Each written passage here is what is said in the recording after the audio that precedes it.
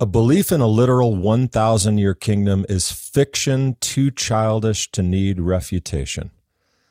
That's a John Calvin quote. And yet, Yeshua came proclaiming the good news of the kingdom. But what exactly is the kingdom? And what happened to the message? Why did the church lose that hope? Could it have been because the kingdom is too Jewish? Well, actually, their theologians took it away. Messiah Podcast is a production of First Fruits of Zion, created in conjunction with Messiah Magazine, a free publication in print or online at messiahmagazine.org. Put your hand in mine together. We will walk in harmony. Let me introduce you to my teacher, the rabbi from the Galilee. Welcome to Messiah Podcast, where Jesus is Jewish, and that changes everything. My name is Damian Eisner, along with my co-host, Ruben Ramos. He's more than my co-host. He's my friend. How are you, Ruben? Oh, that makes me feel special, man. Oh, good. I appreciate that. My purpose in life. Yeah, man. So I'm excited today because we're introducing another Messiah Podcast Selects. And today we're featuring really a key lecture that defines one of First Fruits of Zion's focal points, which is, of course, the kingdom. If you've been listening to Messiah Podcast at all, you know that the kingdom is a central message. And this lecture really encompasses that idea. I'm glad you said one of First Fruits of Zion's focal points because, you know, I like to think we're promoting all kinds of new ways of thinking. But as you said, our work is centered on the kingdom. It's the central component of our vision statement, daily laboring toward the kingdom of heaven, a promise of what is to come. We borrowed some of that from Isaiah, but it's pretty good. So in Mark 1:14, there's really interesting verse. It says, Jesus came into Galilee, preaching the gospel of God and saying, the time is fulfilled and the kingdom of God is at hand. Repent and believe in the gospel. So the reason I bring this up is because we see Jesus preaching what the writer of Mark calls the gospel of God, which of course brings up a question, what is the gospel of God? But perhaps even more important to note is that this is found in Mark 1, the beginning of Jesus' ministry. And yet here he is preaching the good news. And really of note is it's before his death and resurrection. Yeah.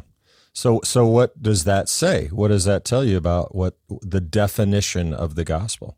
Yeah, well, according to Mark, anyways, it seems to be centrally related to the concepts of the kingdom and repentance. Maybe it's just me, but I agree with Mark, and I agree with you. I think you're right on. The curious thing is that, sadly, I think most of the view that the church probably holds, and the church is sort of that nothing is monolithic, but that the crux of the gospel is personal salvation, you know, so that the gospel is that a person can go to heaven when they die. And while there may be a vague idea somewhere in there that Jesus comes to reign in Jerusalem, most Christians, they don't even really envision themselves being part of that time period. But from the verse you just read, it seems like there could be something missing, which I hear from all kinds of First Fruits of Zion people. There was something missing. But like you said earlier, this is the central message of Jesus, and also, yes, of First Fruits of Zion. So we wanted to share a lecture with you, our podcast audience, that Daniel Lancaster gave at our annual Malchut conference in 2020. Yeah, just for people who are not familiar, Malchut is actually the Hebrew word for kingdom, and it's our annual conference, which is coming up fairly soon. So Malchut is the conference of the annual summit of our supporters, First Fruits of Zion supporters, and the leaders of our small group Bible study program called Torah Club. If any of our listeners are on the fence about signing up to become an FFOZ friend, now is definitely time to do so that you can attend this year's conference in Dallas. Yeah, it's in Dallas. It's in February, so it's a little ways away, February 20th through the 22nd. Space is filling up fast. If you're a supporter, we want to see you, so sign up and come to Malchut. If you're not, you can find out how to become a supporter of First Fruits of Zion In the show notes, we've got a helpful link to our FFOZ Friends page, friends.ffoz.org. So this lecture, speaking of Malchut, was presented by the First Fruits of Zion Director of Education, Daniel Lancaster, as I said, at Malchut 2020.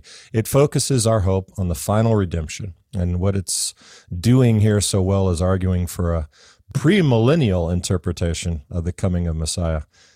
It also explores the history of Christianity's amillennial or amillennial eschatology, using quotations from some ancient sources and some modern ones like N.T. Wright, as we'll try to figure out how the church fathers lost sight of the kingdom and the original message of the gospel. So Ruben and I are going to share some thoughts afterwards quickly, but sit back, relax, enjoy this lecture titled The Lost Kingdom, and with God's help, we'll find it.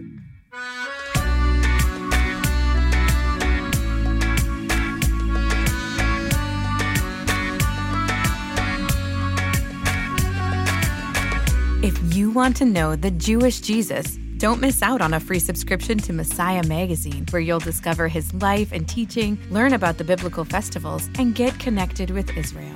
Subscribe for free at messiahmagazine.org. Messiah Magazine is a free, donation-supported quarterly publication of First Fruits of Zion.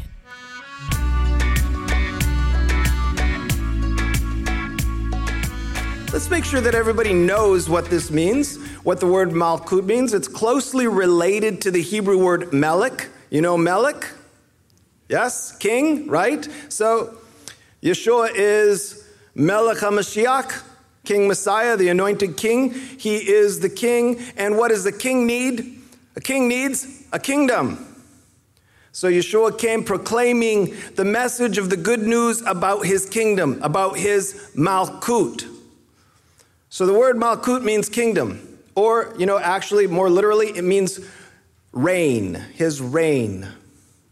So Yeshua referred to his kingdom as the Malchut HaShemayim, the kingdom of heaven. And this is where the confusion begins, the kingdom of heaven. This was his good news message. This is the gospel. The message of the gospel was the kingdom of heaven is at hand. He was all about this message. And all about the kingdom. It's the center. And that's why on the day of his ascension, his disciples asked him, and this was the question, Master, will you at this time restore the kingdom to Israel? Will you at this time restore the Malchut to Israel? In other words, now that we've gone through all of this, are you finally ready to make good on what you've been saying for the last 3 years? Are you going to bring the kingdom you've been talking about? They're eager to see the prophecies of the Tanakh, the prophecies about Israel and the restoration of Israel fulfilled. They believe they have found the Messiah. They believe Yeshua is the Messiah, the king, so they're ready to see the kingdom. And Yeshua replies affirmatively. He says, it's not for you to know the times or seasons that the Father has fixed by his own authority, but that's a yes. That's a yes. The kingdom is going to be restored to Israel. We're not revealing the time and the season. Now, since that day, it's turned out, as times and seasons have rolled by, that most of his followers would prefer if he didn't restore the kingdom to Israel. In fact, it turns out that the Malchut, the kingdom of heaven, is a little too Jewish for most of his followers. And that's what I want to talk about tonight. This gospel message, repent, the kingdom of heaven is at hand. It points towards this coming kingdom. And almost, if you look through the gospels or read through the gospels with this in view, almost all of Yeshua's teachings are focused on this. I mean, he taught us to pray. What's the prayer? The prayer, the petition he taught us, let your kingdom come. That's the prayer that's supposed to be on our lips, that we're asking God to bring the kingdom. And his parables, how do they begin? Typically a parable begins like this. To what can it be compared? The kingdom of heaven can be compared to, and so forth, right? So what is the kingdom? Now, the problem is, where the confusion begins, is the term kingdom of heaven. Don't let the term kingdom of heaven fool you. That's just Jewish speak for the kingdom of God. Heaven is a circumlocution for God's name. It's not a place name. It's being used in this context as just a way of saying God's kingdom, the kingdom of God. That's why Mark actually just goes right straight to it and translates it out as kingdom of God. So the kingdom of heaven does not mean the kingdom that is up in heaven. You see the difference? You see the distinction I'm making here? Yeshua taught us to pray for the kingdom here on earth so that God's will would be done here on earth as it is in heaven. So the kingdom is where? Here on earth, he says. And you might think, but what about in John 18 when he says to Pilate, my kingdom is not of this world? Or what are you going to do with that, right? Well, that means his authority is not derived from this world. Where is his authority derived? The kingdom is of heaven, like when Paul says we are to be in the world, but not of the world. My kingdom is not of this world. But that doesn't mean it's not in this world.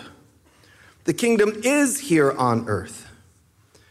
In the teaching of Yeshua, then, the kingdom of heaven, it turns out, is nearly synonymous with the term Messianic era. So the kingdom is the coming future era of universal peace when the Messiah will subjugate Israel's enemies and all nations, occupy the throne of David in Jerusalem, and bring about an age of utopia predicted by the prophets of Israel. According to the prophets, it looks like this. During the kingdom, the scattered exiles of the Jewish people will all be gathered back to the land of Israel. The nation of Israel will be established as the first among all nations. The light of the revelation will shine forth from the holy city of Jerusalem, and all nations will come up to Jerusalem to honor the king and to keep the biblical festivals and the Sabbaths. The Torah will go forth from Zion, the word of the Lord from Jerusalem, and in that day the prophets say the temple will be rebuilt as a house of prayer for all nations in Jerusalem. Universal peace and spiritual revelation will flow from Jerusalem like a river of life. The wolf will lie down and dwell with the lamb. The earth shall be full of the knowledge of the Lord as the waters cover the sea. So says Isaiah. In the kingdom, the Satan will be bound. The evil inclination in man's heart will be subdued. And the Lord will purify his people. He will take away the stony heart, the uncircumcised heart, and create a new heart, and create within us a new spirit. And he will write his Torah on our hearts. He will place his spirit in us. The kingdom will be the knowledge of God poured out universally. The Spirit of the Lord will be poured out on all flesh. And it says they will all know him, from the least to the greatest. In the kingdom, the resurrected righteous will walk among the living and among the mortal. And we will eat at the table of Abraham, Isaac, and Jacob. And there will be song and dance and music in the streets of Jerusalem. And there will be weddings, as it says in Jeremiah. The voice of mirth and the voice of gladness, the voice of the bridegroom, the voice of the bride, the voices of those who sing as they bring thank offerings to the house of the Lord. Give thanks to the Lord of hosts, for the Lord is good, for his steadfast love endures forever. For I will restore the fortunes of the land as at first, says the Lord.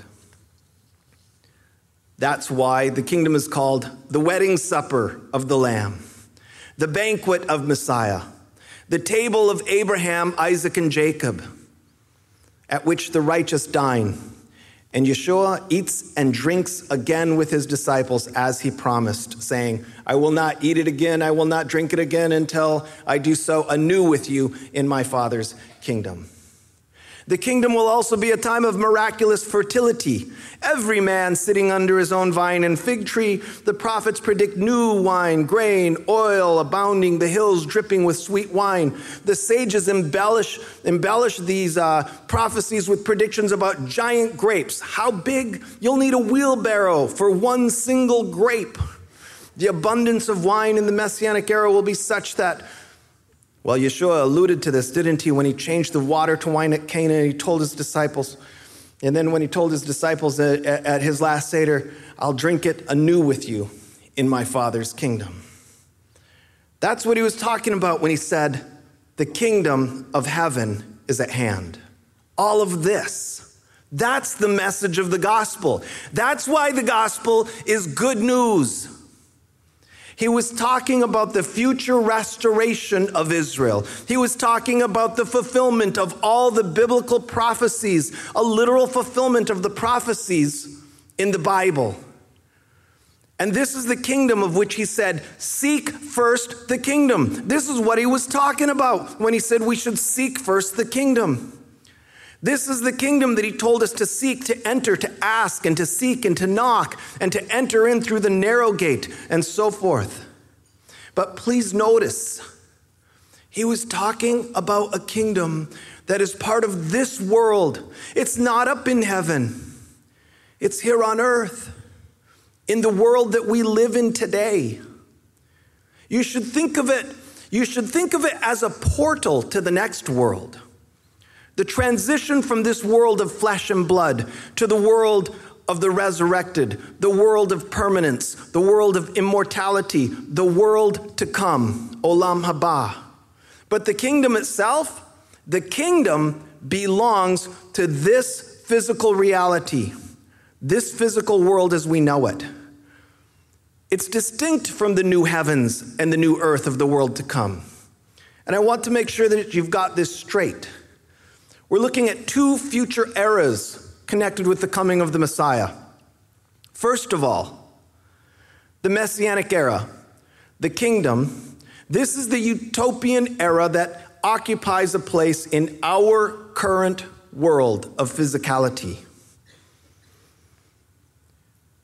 This is followed by the new heavens and the new earth, the world to come, which we also refer to as an eternity, because it's the unchanging state of the resurrected. This is the new Jerusalem that descends like a bride.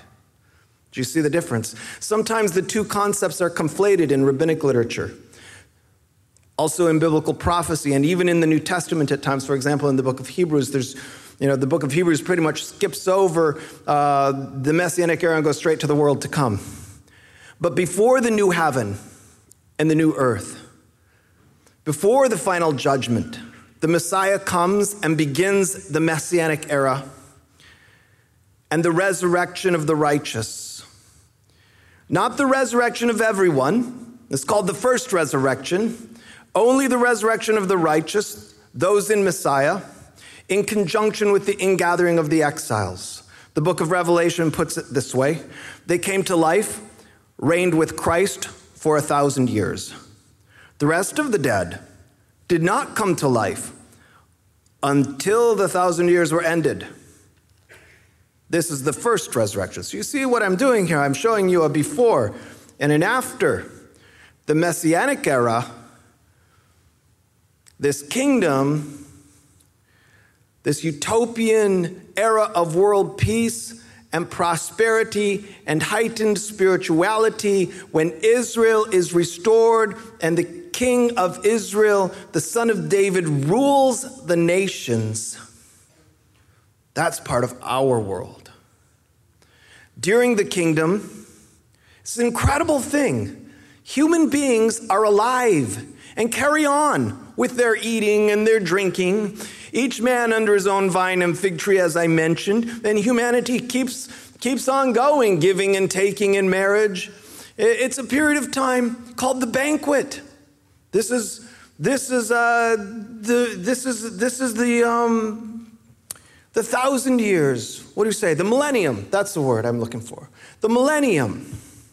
But the Messianic era, the millennium, concludes with a transition to what we call the general resurrection, the final judgment, the book of life, the book of death, the transition then to the world to come. As it says in the book of Revelation, and when the 1,000 years are ended, I saw the dead, great and small, standing before the throne. Then I saw a new heaven and a new earth, for the first heaven and the first earth had passed away. Now we enter a different state called Olam Haba, the world to come.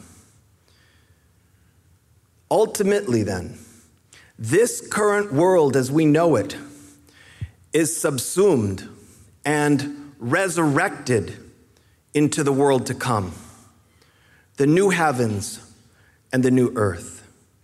A resurrection of reality into a new reality, of which our Master's resurrection was the first token, first fruits of the resurrection.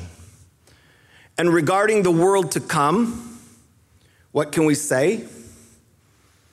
It is written, what no eye has seen, nor ear heard, nor the heart of man imagined, what God has prepared for those who love him. So to recapitulate this eschatology, the gospel message is the message of the kingdom, the Malkut. This is the goal of Yeshua's teaching. Both the kingdom and the world to come, because the one leads to the next. The one is a transition to the next. So the teachings of Yeshua, the teachings of the apostles, what are they for? They are meant to guide us safely into that coming kingdom and into eternal life. Now, I know what you're thinking. You're thinking, we already knew all that. But I'm telling you this today because it's actually a radical message that runs contrary to the majority of traditional theology on this subject. In fact, for most of church history, the teaching about a literal kingdom era, as I just spelled it out for you, and a literal fulfillment of the biblical prophecies, a literal kingdom on earth, for most of church history, that's been considered to be heretical. There are more than 1 billion Christians in the world today. Most of them have never heard of the kingdom, at least not in this sense. Instead, when they hear about the kingdom of heaven, what do they think? They assume that you mean going to heaven when you die. They assume that you're talking about the world of souls, the afterlife, or heaven in the sky. Or, alternatively, they might assume that by kingdom of heaven, you just mean the church here on earth, right? That the church is the kingdom. But aside from the dispensationalists, this dispensational theology does make room for a dispensation called the kingdom dispensation. Aside from dispensationalists, most Christians have never even heard that the kingdom is the Messianic era, which is astonishing. Never heard of a Messianic era. Never heard of a 1,000-year reign that begins with the second coming of Messiah. I find it interesting that the Three Self Church in China, which is the government church, it's the state church that's the sanctioned by the government in China, is allowed to have a Bible with one book removed. Do you know what book it is that's removed? The book of Revelation. Why? Because it's subversive to talk about another kingdom. Stop and think about the irony of this. Our Master came declaring one central message. He had one message. What was the message? His message was, the time is fulfilled. The kingdom of heaven is at hand. Seek first to enter the kingdom. Make it your top priority. Repent to enter the kingdom. And when you pray, ask God to send the kingdom. That's his main message. And today, the vast majority of his followers have no idea what the kingdom is, or that Yeshua even taught about something called the kingdom. How is that? How did this happen? Somehow, we lost the kingdom. Lost the whole idea.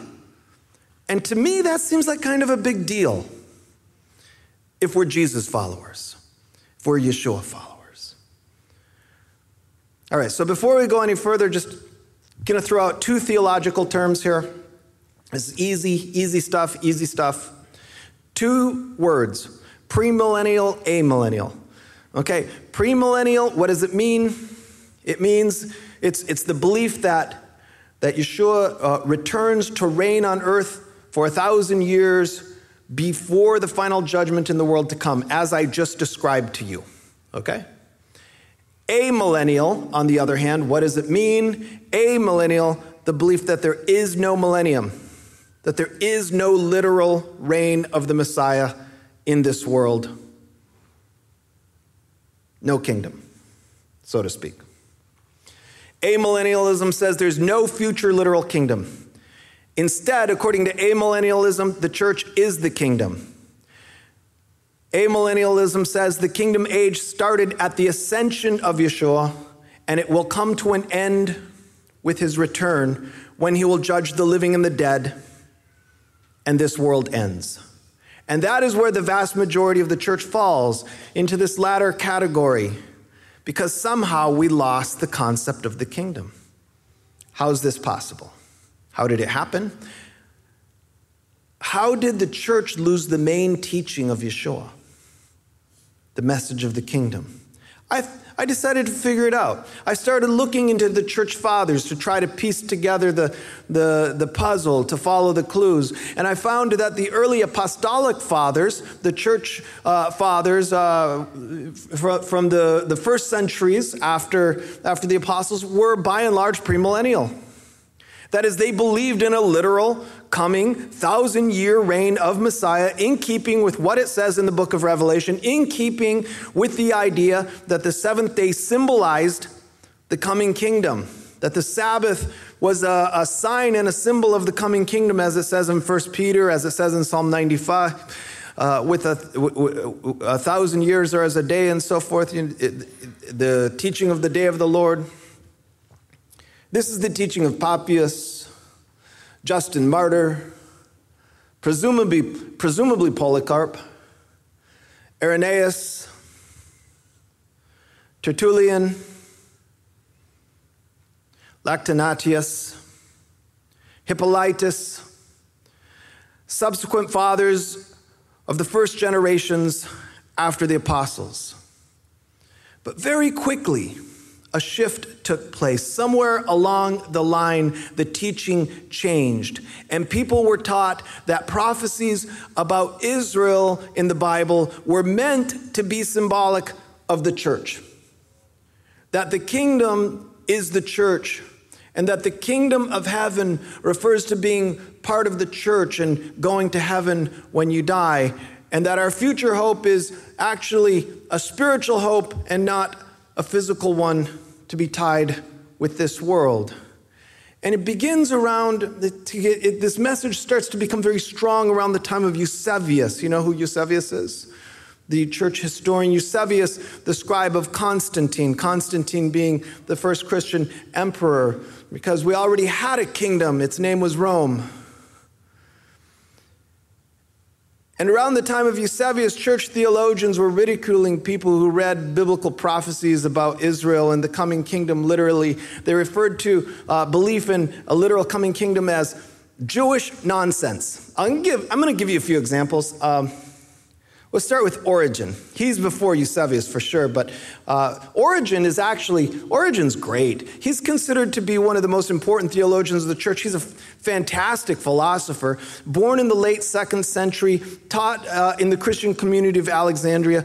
Origen is a mystic.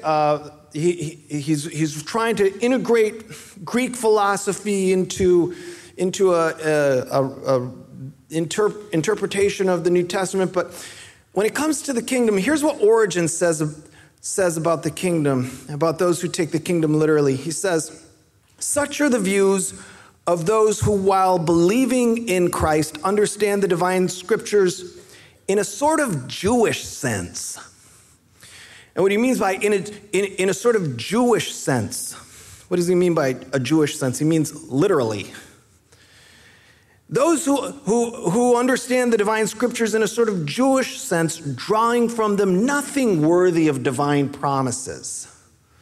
So he ridicules the idea of an actual fulfillment of the prophecies associated with the promised land and the prophecies about the Jews returning to the land of Israel and the rebuilding of Jerusalem and so forth. Everything you're basically reading in the prophecy. He argues that a belief in the literal fulfillment of the kingdom prophecies about the land was Jewish mythology. Here's what he says. He says, now we're talking geography here, okay? Both Judea and Jerusalem were the shadow and figure of that pure land, goodly and large, in the pure region of heaven, in which is the heavenly Jerusalem. And it is in reference to this Jerusalem, the one in heaven, that the apostle spoke. For he had found a truth which formed no part of the Jewish mythology. So Origen taught that all the prophecies about the kingdom needed to be taken allegorically. And this one's the first, Origen's the first that I can find that takes this approach to the kingdom. He said, moreover, there are many prophecies spoken of the people of Israel and Judah which relate what is going to happen to them. And when we think of the extraordinary promises recorded about these people, is it not clear that they demand an allegorical interpretation?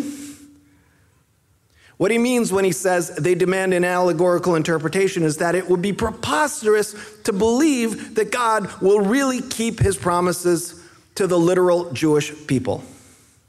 Now you might think, okay, but how would a guy like this, how would an amillennialist get around the book of Revelation? The book of Revelation, we just saw, it clearly teaches this 1,000-year kingdom.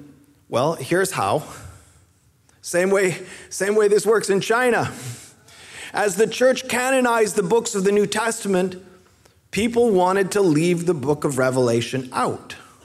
Why? Because of the kingdom. I'm going to show you a 3rd century book review on the book of Revelation by someone named Gaius.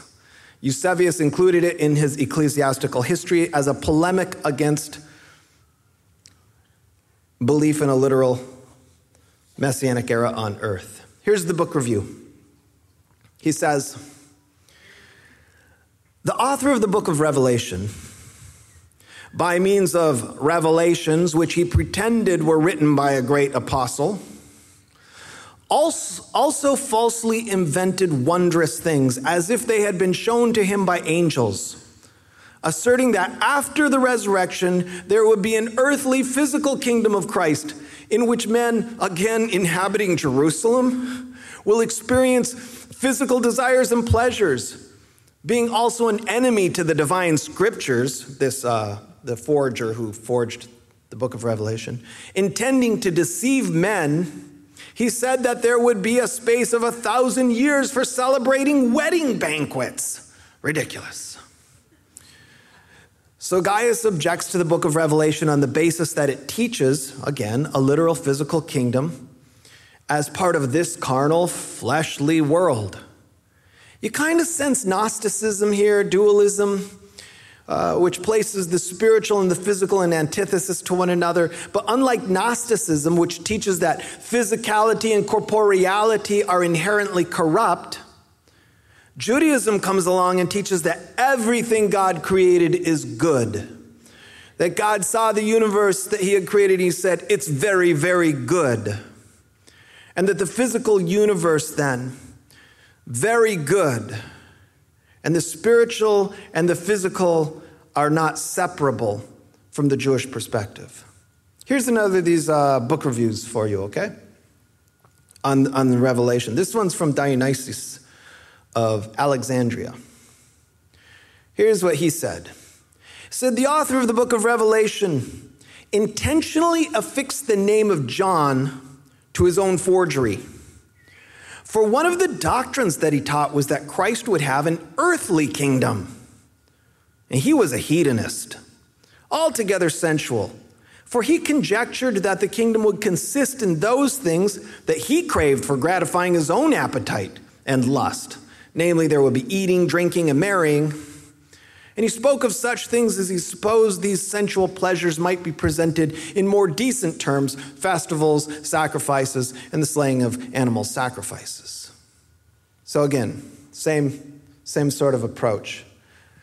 We go. I want to introduce you to Jerome, the translator of the Latin Vulgate. Jerome is a really important 5th century character. And an interesting thing about Jerome is he actually had contact with Jewish disciples as well. He had contact with the community of the Nazarenes. But it didn't do him much good because he wrote commentaries on the prophets in which he said that anyone who takes the kingdom prophecies about the restoration of Israel literally is one who is a lover of the letter that kills. Jerome said that anyone who takes the prophecy of Jerusalem's restoration in the kingdom literally falsely bears the name of Christ. And worse yet, has a Jewish soul, lacking only circumcision of the body. In other words, too Jewish.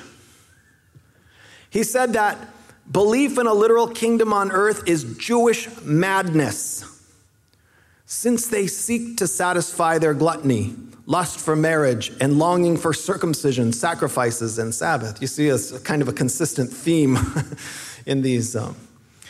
Likewise, he correctly identified people who keep the Sabbath and the Torah-keeping Jewish Christians in those days and the Jewish believers as those who held to a literal kingdom.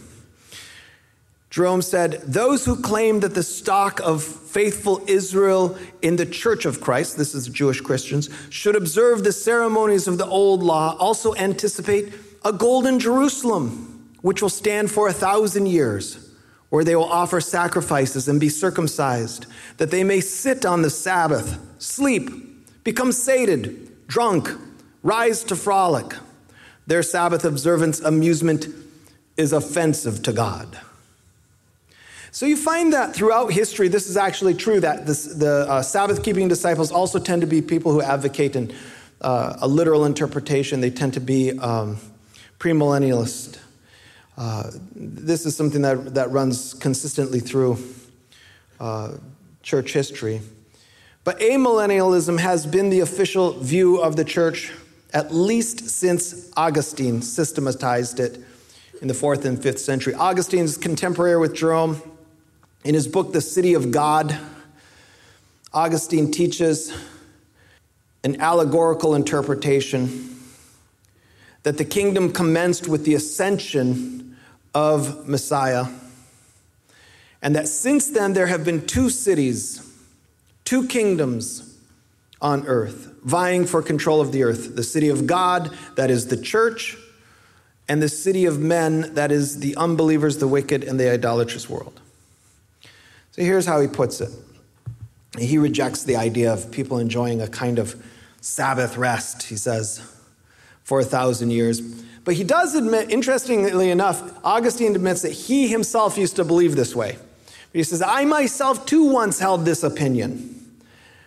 But as they assert that those who, when they rise again, shall enjoy the leisure of immoderate carnal banquets, furnished with an amount of meat and drink, such as not only to shock the feeling of the temperate, but even to surpass the measure of credulity itself, eating Leviathan. Such assertions can be believed only by the carnal. They who do believe them are called by the spiritual Chilias, that is, thousanders. Thousanders, because I believe in this 1,000-year Messianic era, which we may literally reproduce by the name millenarians. It's like millennials. it were a tedious process to refute these opinions point by point. Yes, it would be a tedious process to refute these opinions point by point, because you'd have to take on every single one of the biblical prophets and pretty much everything the Master said, and all of the words of the apostles as well. So it would be a tedious affair to refute this point by point. He says, since it's a tedious process to refute these opinions point by point, we prefer to proceed to show how that passage of Scripture should be understood, and you can guess how it should be understood. It should be understood allegorically, right? So amillennialists believe that the kingdom began at the ascension or at Pentecost, and generally that the church is the kingdom. That's been the official view since Augustine. And in case you think this is not just it's not just the West, it's not just the Roman confession, it's not just the Protestant church. Also, the Lutheran Church, Reformed theology, even most Anabaptist groups are amillennial. John Calvin said that belief in a literal 1,000-year kingdom is a fiction too childish to need refutation. And that brings us to our modern era. I mentioned dispensationalism as an exception. Outside of dispensationalism, the church has rejected the kingdom and denies the kingdom. For most of 1,800 years, we have allegorized the prophecies of the kingdom and, of course, the Torah along with it. And I could give you examples like this for hours. It gets too tedious. But even just a few months ago, my colleagues and I attended a debate between N.T. Wright and Rabbi Dr. Mark Kinzer, right? N.T. Wright, you know N.T. Wright? N.T. Wright is the leading conservative theologian of our day. I think that's fair to say. I love reading N.T. Wright. As Yeshua would say, this one's not far from the kingdom. But as an Anglican, N.T. Wright is a millennial. So during the course of the debate, he was asked about this, and N.T. Wright stated he does not believe in a literal kingdom, although he'd like to, but he can't. He said he does not believe in a literal kingdom with a geopolitical center in Jerusalem, or that the Jewish people will have any special significance at the time of Christ's coming. And in fact, he went so far as to offer an answer to the question that the apostles asked Yeshua on the day of the ascension. Remember the question? The question was, Lord, will you at this time restore the kingdom to Israel? Remember this? And the Master answered, he said, it's not for you to know the times or the seasons that the Father's fixed by his own authority. But N.T. Wright offered a different answer. Here's what N.T. Wright says the answer was. He says, I am convinced that Jesus' answer to the question is yes, but. Yes, but this is the kingdom being restored to Israel.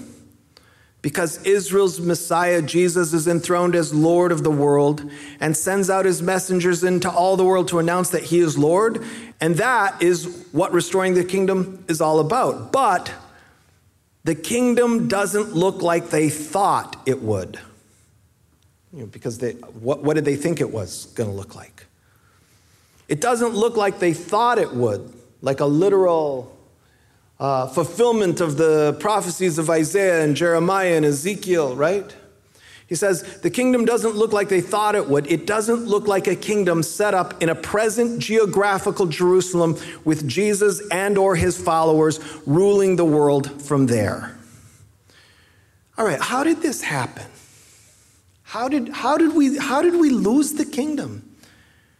And I think it's pretty clear now. I mean, there's two things at work here. On the one hand, there's this rejection about this rejection of the physicality of the world, the physical world, and setting it in antithesis to the spiritual. Say, there can't be physicality. The kingdom has to be something spiritual. But more to the point, the kingdom is just too Jewish.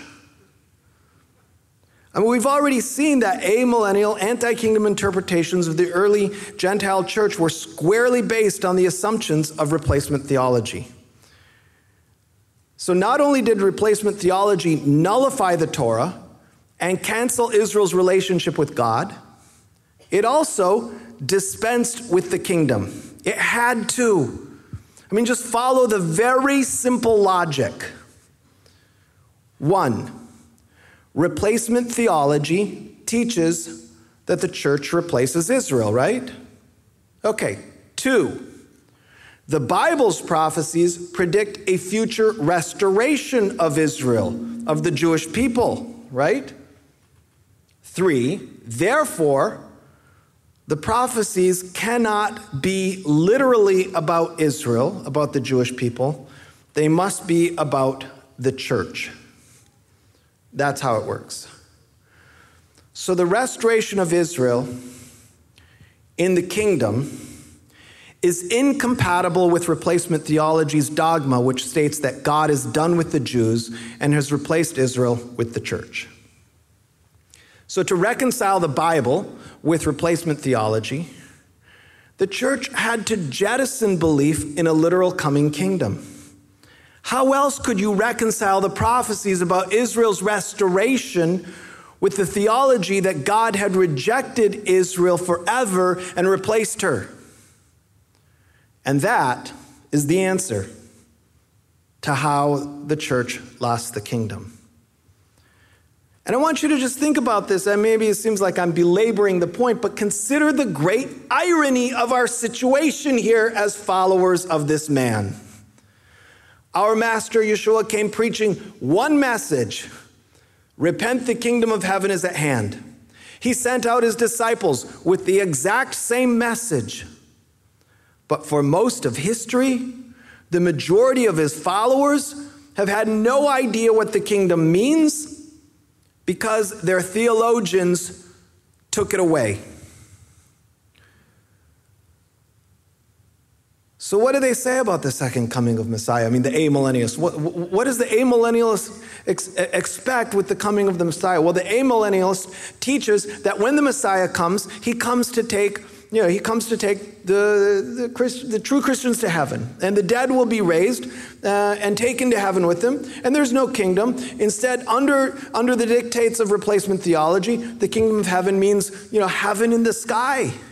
And that's become the new gospel message, as if Jesus was teaching people about how to go to heaven. Like he came to teach people how to go to heaven. And for most of Christian history, the vast majority of his followers then have had no idea what the kingdom is. And because of that, no idea what his real message was. And I'm thinking, as a disciple of Yeshua, I find that troubling. That should trouble us. So does eschatology really matter? I believe it does. Eschatology determines the target for which your faith is aiming and the destination of the road on which you're traveling. So if you're shooting an arrow at the wrong target, you'll probably hit it. And if you set out toward the wrong destination, you will probably arrive there. It's important for us to know where we're going and for what we are working, because our eschatology will shape the character and quality of our faith and our path of discipleship. And it will impact the choices we make all the way through life. Moreover, if we have the eschatology wrong, in this case, we have the gospel wrong. And maybe that's why I feel so passionately about this message and about this mission. It's about restoring the original gospel message and restoring the reputation of our Master Yeshua.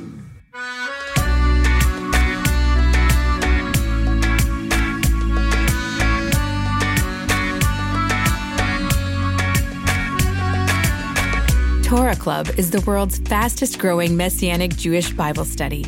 You can start or join a club today at torahclub.org. Know Jesus better through an in-depth small group Bible study and fellowship with other like-minded disciples. Start a club or join a club at torahclub.org. Torah Club is where disciples learn.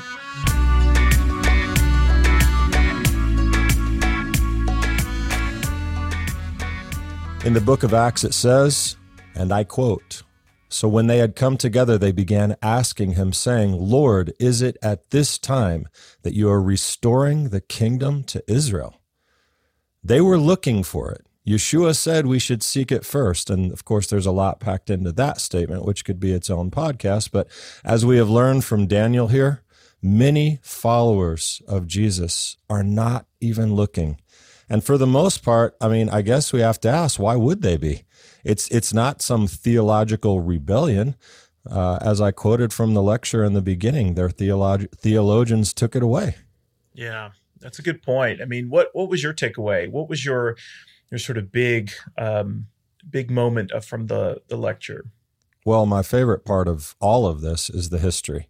I love to teach and learn from history because it's very hard to argue history. And not that we're in the business of arguing in any way, but we want to establish a historical trajectory because the Bible is a supernatural text. I think we can all agree on that. In one way, it communicates messages that are incredibly simple to hear and understand. But in other ways, if you don't understand the history, the culture, the context, the theological expectations of the intended audience, you're missing so much, or you're changing something, or you're ignoring the powerful message that the Bible is speaking. And the Jewish expectation, and again, just like I said, the church isn't monolithic. We certainly have to be careful saying the Jewish expectation because that is, it is also not monolithic. But for many, many Jews, let's simplify that, many, many Jews, and especially those who followed Yeshua, who saw him as the Messiah sent to deliver Israel out of the hands of oppression. He's going to restore the glory of Israel. He's going to bring the peace of the kingdom that the prophets promised. They absolutely got the message that he was bringing. And it's obvious, I think, Reuben, that message was clear even to the early writers in the church and to later influential thinkers who continued to battle against this interpretation.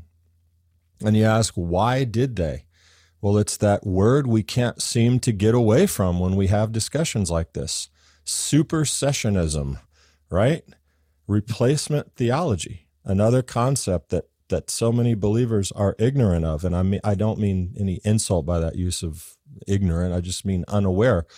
But that is at the root of the lost kingdom.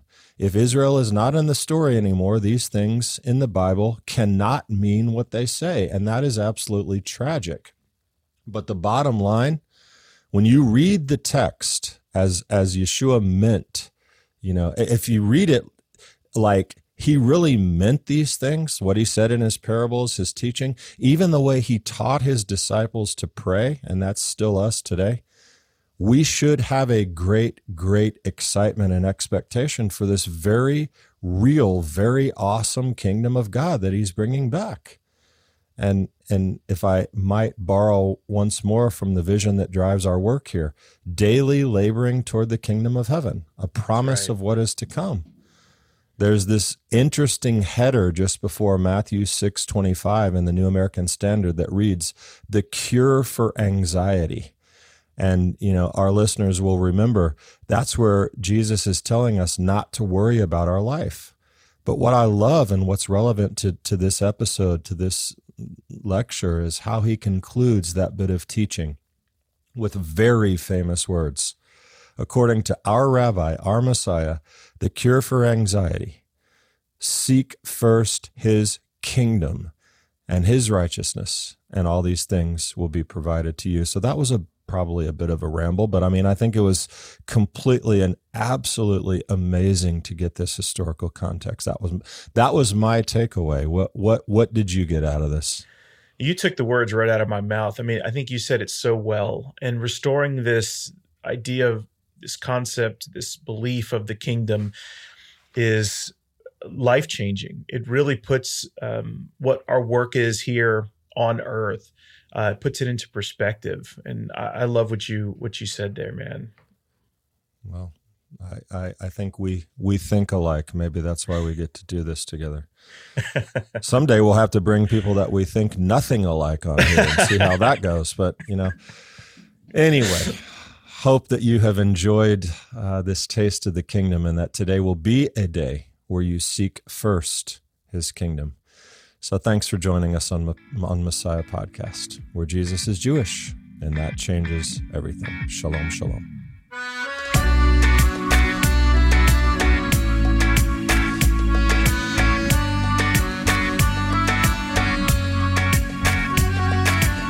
Thanks for joining us for this episode of Messiah Podcast, where Jesus is Jewish, and that changes everything. This podcast is an extension of Messiah Magazine, available at messiahmagazine.org. If you enjoyed this episode, be sure to subscribe and leave a review, along with a 5-star rating wherever you're listening now.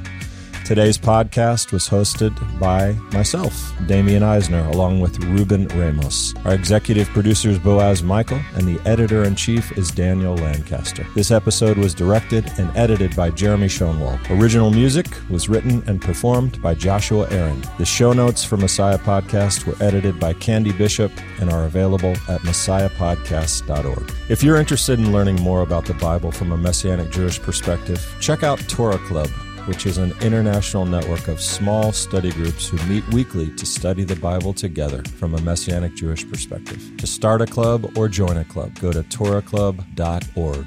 Until next time, shalom. Let his word cover you and me, like the waters cover the sea. Let his love cover you and me, like the waters cover the sea.